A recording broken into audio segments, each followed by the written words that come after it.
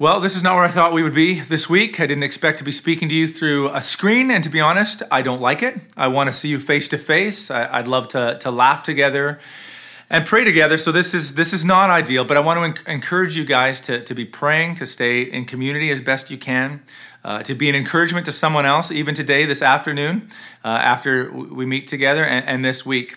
And I would ask that you continue to be reminded of the larger story that we're living in right now. And I'm so glad that I am still able to teach and continue our series. And we're 3 weeks in. It's been hard getting some traction, but we're about 3 weeks in to the Great Awakening, living light in light of Revelation. And for the past few weeks, we've looked at the way we ought to look and interpret this book. The fact that this is apocalyptic literature, and like all apocalyptic literature, it's meant to tell us that things are bigger than they seem. For the churches at the end of the first century, for the Apostle John on the Isle of Patmos, and for us today. The revelation was meant to reveal a larger reality so that we can better interpret our current circumstances. So with that simple understanding in mind, we're going to read from Revelation 1:12-20 this morning. John has been exiled. He's been state quarantined, you might say, to the Isle of Patmos off the coast of Asia Minor or modern-day Turkey, because he was preaching that Jesus is King of Kings and Lord of Lords, titles which the Roman emperors wanted saved only for themselves. And so in his exile, with many questions about his circumstance, about the circumstance of the church in his day and the world, John is visited by Jesus and told to write a letter to 7 churches in Asia Minor. And this is what he writes. Revelation chapter 1, verses 12-20. Then I turned to see the voice that was speaking to me, and on turning, I saw 7 golden lampstands. And in the midst of the lampstands, one like a son of man, clothed with a long robe and with a gold sash around his chest. The hairs of his head were white, like white wool, like snow. His eyes were like flames of fire. His feet were like burnished bronze refined in a furnace, and his voice was like the roar of many waters. In his right hand he held 7 stars, and from his mouth came a sharp 2-edged sword, and his face was like the sun shining in full strength. And when I saw him, I fell at his feet as though dead. But he laid his right hand on me, saying, "Fear not.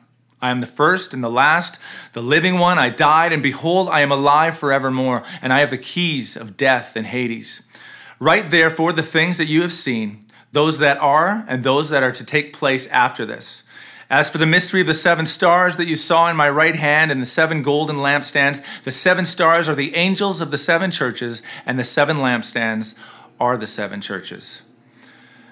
It's been a long time since John last saw Jesus. He did ministry with him 60 years ago, watched him suffer and die, saw his resurrected body, but John has never seen Jesus like this. When someone visits me or sees me from high school or elementary school, at the best I get, "You look exactly the same," but because they're liars. Because believe me, I looked very different. I've changed. Take a look at this shot. But the last thing that John had on his mind after seeing Jesus after 60 years was, "You haven't changed at all." Imagine what it must have been like for John, who was close to Jesus during his earthly ministry 60 years earlier, to now see Jesus in this magnificent glory. And we need to remember, this isn't just a description, it's a proclamation of who Jesus is.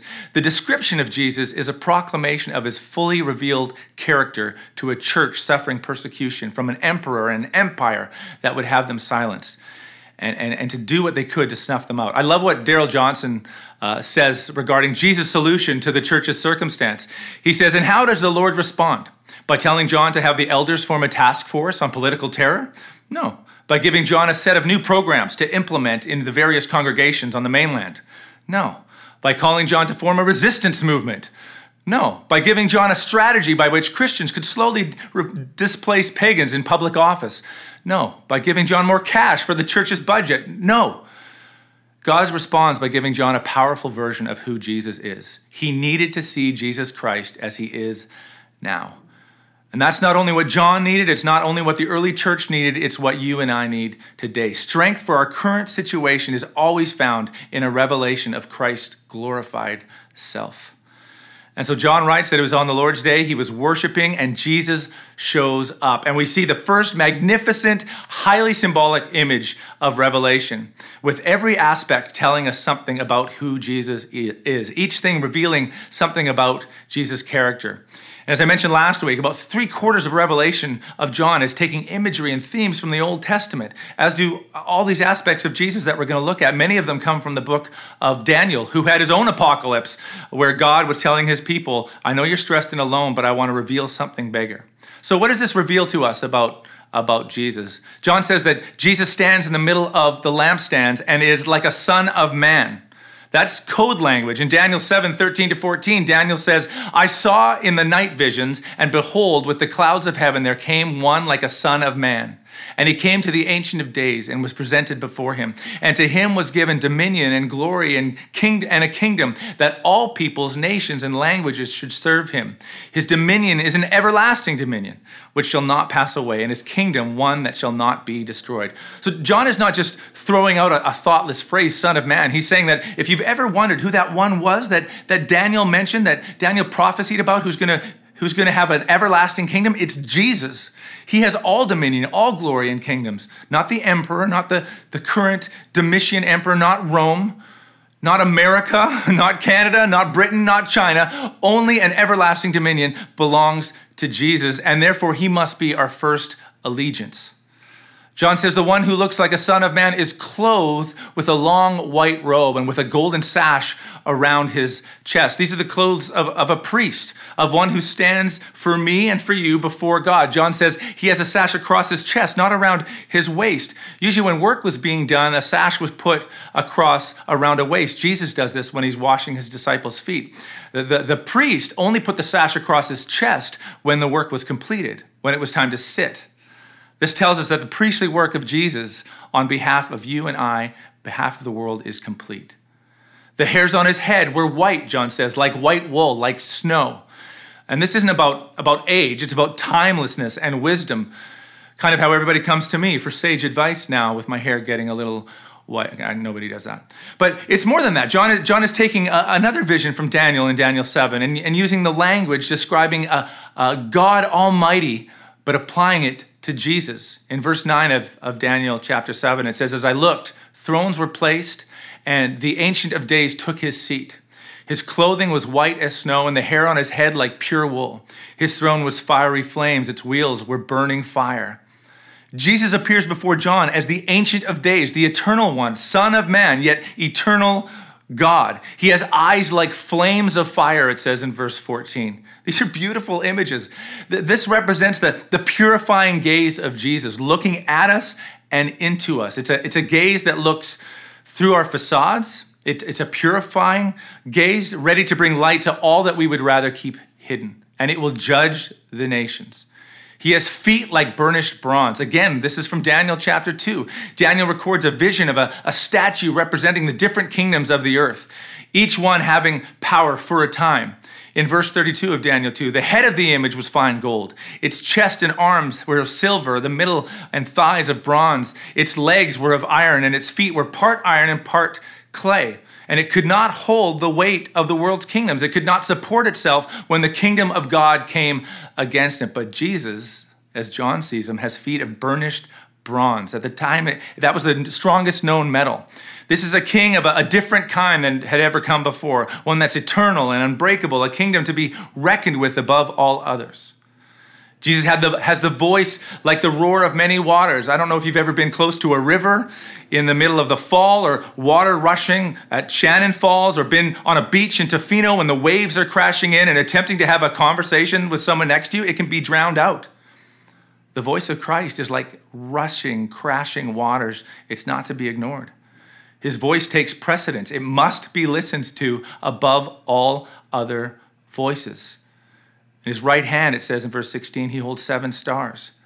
Now, fortunately, we have some help interpreting that, and John wants to make sure we get this. Jesus wants to make sure. In verse 20 of this chapter, as for the mystery of the 7 stars that you saw in my right hand, the 7 golden lampstands, the 7 stars are the angels of the 7 churches. The 7 lampstands are the 7 churches. At first glance, some might be led to believe that each church has its own angel associated with it. The town center has an angel, or CA Church maybe has an angel. And I think many in the first century believed angels to be more active than we do today. And I believe they were correct. But I think the biggest help to interpreting this verse is to remember that the Greek word for angel is angelos, which simply means messenger. Here we see these are messengers of the church. Usually in Scripture, when angels are of a heavenly variety, they tend to be referred to as angels of the Lord or sent from heaven or from the side of God. But here we have angels of the churches. We don't hear this anywhere else in Scripture. It could easily be understood, and I think in context, that these are messengers who will be taking these messages that John is writing to these 7 churches. Maybe visiting John to take these letters, or maybe pastors from these churches who will be sharing these letters with the church. To the messenger of Ephesus makes sense. To the messenger of Smyrna makes sense.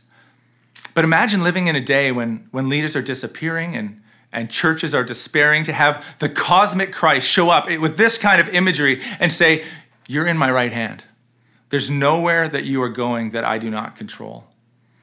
But these stars also might have had a bit more significance, because in John's day, it was believed that there were 7 planets in the solar system. So it could also be a symbol of sovereignty over all of creation. There's almost this focusing in from a universal level, coming all the way to the leadership and all the way to the community of the local church. And then finally, the cosmic Jesus has a sharp 2-edged sword from his mouth and a face like the sun, it says in verse 16. In a noisy world, full of stories, full of narratives, many meant to induce fear and demand obedience, the words that proceed from the mouth of Jesus are not to be messed with. They're not to be dismissed. They are sure and steady. His judgments are just and will not be challenged.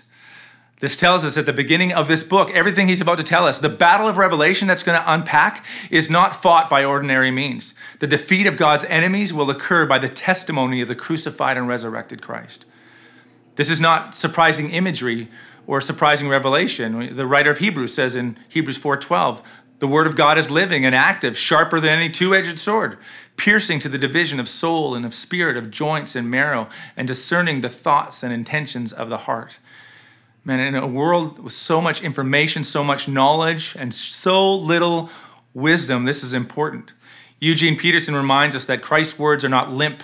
They cut through willful resistance. They divide good and evil. They overcome rebellion and establish righteousness. And we'll see throughout this journey, throughout Revelation, that no one will be able to escape his truth, his testimony, the power of his word, the strength of his judgment. He is an all-consuming light from which we can't hide. Like the sun shining in full strength, everything will be exposed to what truly is. And this all-knowing, this all-seeing Christ is delivering his message to the church, so we better listen. The church, you and I, we're about to get a vision of our situation from a heavenly angle, and that is so needed. So what does this say to an early church at the end of the 1st century? What does it say to you and I in 2020, in COVID lockdown, in BC, Canada? What does this vision reveal to our church and about the church? Well, John has a proper response in verse 17. It says, when I saw him, I fell at his feet as though dead. But he laid his right hand on me, saying, fear not, I am the first and the last. The very hand that was holding the 7 stars, the universe reaches down to touch John and reaches out to you and I would say, and says, fear not. We do not need to fear. This voice of truth, like a rushing water, drowning out everything else, with a face illuminating all night, says, I am the first and I am the last. I am the one in charge. I'm the beginning, I'm the end. I and I alone hold the keys. It's not the god Hades. It's not Rome. It's not a thing. That's not a thing to be feared. Our cosmic Christ is the one who opens the doors and closes them. He rules the living and the dead. And here is the highlight of the text. And what I want to leave with you today is that this cosmic Christ is near. Jesus is near. And I think this is what we need to hear today. This Jesus, the first and the last, the living one, who says to John, let me tell you what you are seeing in this vision, what you've seen and what you're about to see in this vision. The one who has completed all that needs to be done so that the chasm between God and man is remedied. The eternal one, the all-powerful one, the all-wise one, the all-seeing one, with words that cut to the heart, that will judge nations and ideologies, the one raised in power who sits above all of creation as king of all. Where is he? Well, verse 13 tells us he's in the midst of the lampstands. He's with his church. The 7 churches of Revelation, yes, and with his church universal and eternal. He is with his church. He is standing with and among his church, in the middle of the churches. The cosmic Christ is a present Christ. The reason he can say over and over in the following chapters that we're going to look at to all these different churches, he can say, I know this about you. I know this about you. I know what's going on in the church, is because he is present among them. And he always has been, through persecution, through politics, through pandemics. He is present. The cosmic Christ reigns on high and in our churches. And I pray in our hearts and minds, animating us to hope and joy and peace. With another week of surprises, of lockdowns and the emotional breakdowns that come with them, may we never forget that the cosmic Christ is the ever-present Christ. He who holds the 7 stars and holds creation together by his word, Paul tells us in Colossians, is with us. May he bless you and keep you. May his face shine upon you and be gracious to you. And may he give you his peace this week, the following weeks, the months ahead. God bless you, church. I love you and I miss you.